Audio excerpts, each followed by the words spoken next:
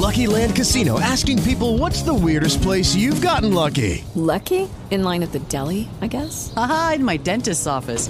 More than once, actually. Do I have to say? Yes, you do. In the car before my kids' PTA meeting. Really? Yes. Excuse me, what's the weirdest place you've gotten lucky? I never win and tell. Well, there you have it. You can get lucky anywhere, playing at LuckyLandSlots.com. Play for free right now. Are you feeling lucky? No purchase necessary. Void where prohibited by law. 18 plus. Terms and conditions apply. See website for details. 94.7 WDSD and WDSD.com. I am Benny, joined with Matt Stell on the phone. He is a rising star in the world of country. Matt, how you doing? I'm doing great, Benny. How are you? Doing pretty good. Thank you very much for calling in. And, man, you are all over the place touring and, of course, rising up the country ranks. Just dropped a new song. We'll talk about that. But I got to ask you, what got Matt Stell into country music? Well, that's a great question. You know, initially, I guess looking back, I never really realized until I started doing this how big a part of music was to my life. I just kind of thought everybody loved music the way that I did, and a lot of people do, but, you know, some people don't. And so when I was in college, I was playing basketball, and when you're playing ball in college over Christmas break, you don't get to go home for very long at all. So pretty much you just have practice for 3 hours a day, depending on give or take, and then the rest of that time you kind of had to fill up. And I sort of got into country music because that's what I grew up listening to largely, and I got into playing it just by sitting in front of my computer in my dorm room, getting on tab websites and just trying to learn old songs that I always loved. So that was really my first foray into playing it, was learning that way. And who are some artists that you looked up to? I mean, you know, having those long times to just listen to all different kind of music and different kind of country music, I'm sure there were plenty of artists that you started to listen to more than others. For sure. You know, I was always big into a lot of the sort of, I guess you'd call more songwritery side of country music, especially from back in the day. You know, I was always a big Merle Haggard, Waylon Jennings fan. Love what they were doing. You know, there was some Southern rock going on. Always loved those big melodies and those cool chord progressions. And then I always loved the blues and sort of what you would call now probably Americana music, but I was big into Bonnie Raitt and Alison Krauss and Union Station and John Hyatt, just a bunch of folks from kind of the Mid-South where I'm from and also from all over the country, just all kinds of different kinds of music, just put it in the pot and somehow something comes out that there's probably some thread in there that I can't identify, but it just all sounds good to me. Now, Matt, you said you played basketball in college. I did. What position did you play? You know, I played. We sort of ran a motion offense. So I played kind of the two. So I kind of guard forward, mainly forward though. I played forward, power forward most of the time. And what kind of game did you have? Were you a shooter? Man, I was more of when I got to college, I was more of a screener and finisher. But okay. Yeah, I mean, I can knock an open jump shot down for sure. So you've been watching back in the day. Yeah, you've been watching the NBA playoffs at all? Yeah, man, for sure. I'm a big NBA fanatic. I'm a league pass guy, so I watch you know, the Jazz play the Magic on a Tuesday night. You know. What a game that is. Yeah, right.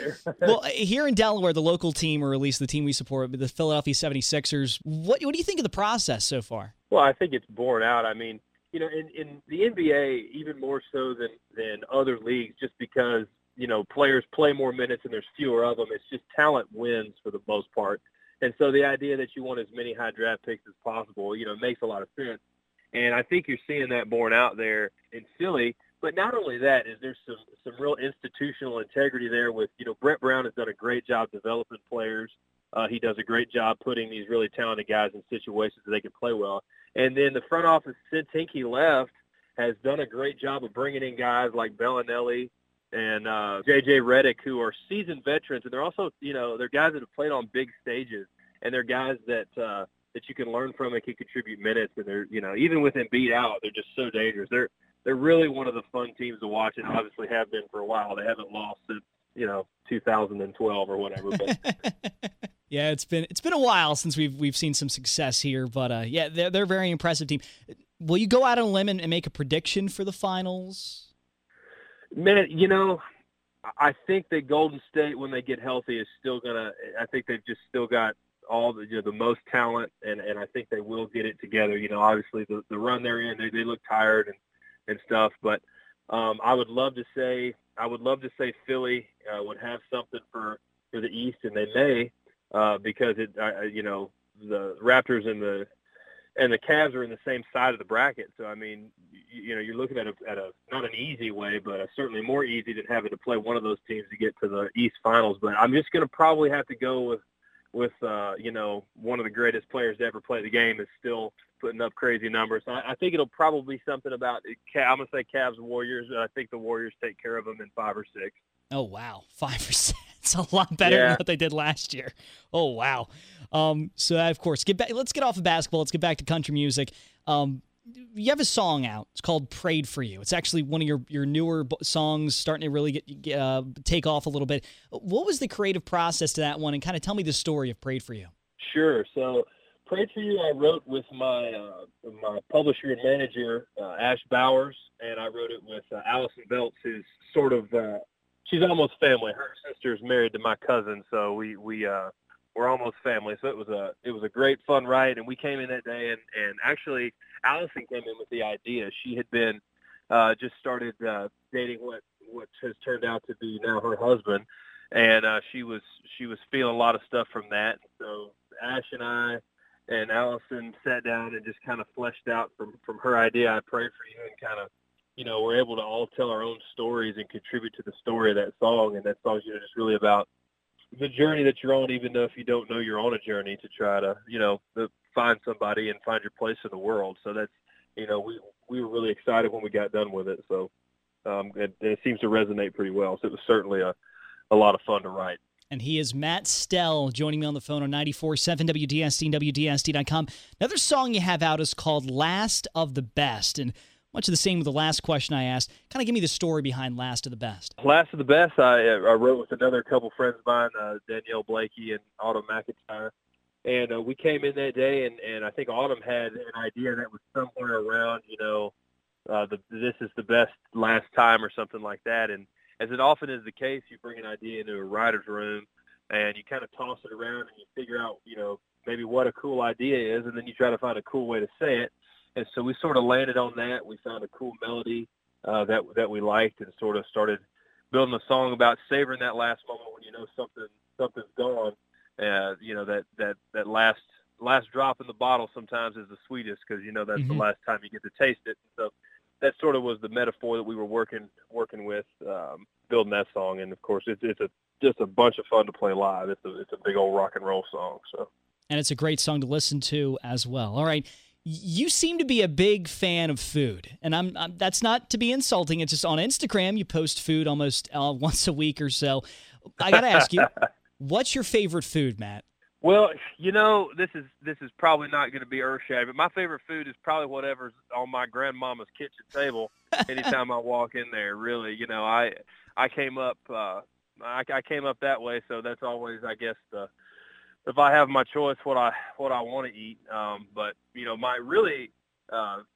the food issue. My girlfriend is a fantastic cook, and I've just sort of through osmosis learned about food, other than just what I like and don't like. And so that's sort of how I've been to not only learn about food and food preparation, but just also what makes good food, where it comes from. And it's I appreciate food as an art form now.